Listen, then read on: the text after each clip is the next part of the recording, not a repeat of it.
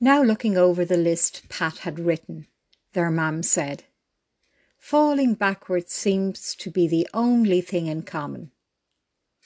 "I have an idea. How about we make her fall backwards?" said Pat. They both looked at her in disbelief.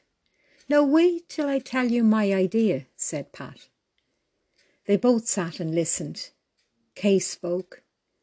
"Are you saying we are to let her fall from the top of a sand dune?" "Yeah, but safe like. She's only a handful. I'll let her go, and you two hold a blanket to catch her, or not." It was the closest thing they were going to get to a plan. It was Sunday after Mass now. Mrs. Broderick asked, "Are we really doing this?" as they packed up the picnic. It was a sunny Sunday afternoon. "Ma'am, there's no way we won't catch her. Hopefully there will be nothing to catch," said Kay.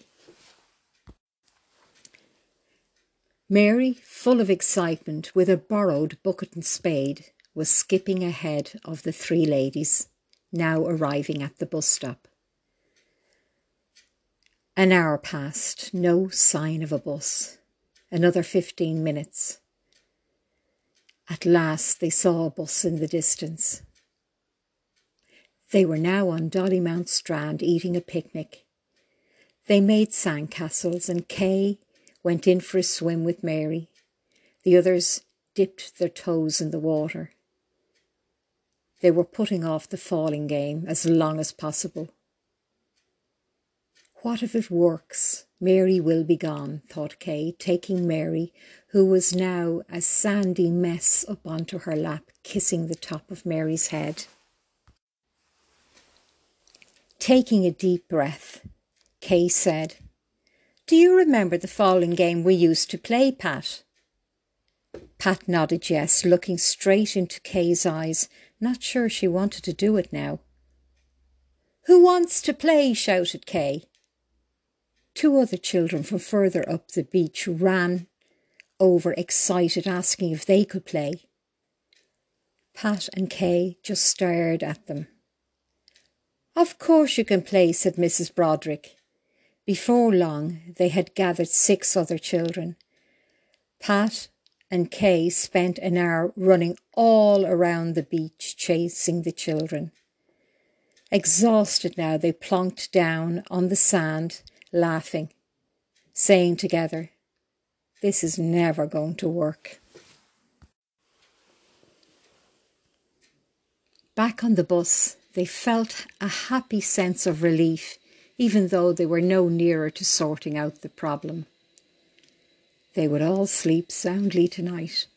The next day, a letter arrived for Kay with a Dublin postmark on it. Kay walked over to their big window with its many panes of glass to read. Opening it slowly, she began to read it. Her life as she knew it would end in 3 days. Oh God, what about Mary? She turned around to talk to Mary. There was no one in the room. She walked over and sat down at the table, picking up Mary's last drawing for the moment, saying out loud, "I will treasure this for the rest of my life." That evening there were tears of sadness at the tea table. "At least I got to know, hold and hug her," said Mrs. Broderick. The others just sat staring at their mother, not wanting to believe this could be true. Isn't it so wonderful to know that there is so much more to life than just this? Their mother said as she got up from the table to get ready for bed. "I got a letter this morning saying I'm back on duty in 3 days. I have my travel warrants. I have to travel the day after tomorrow."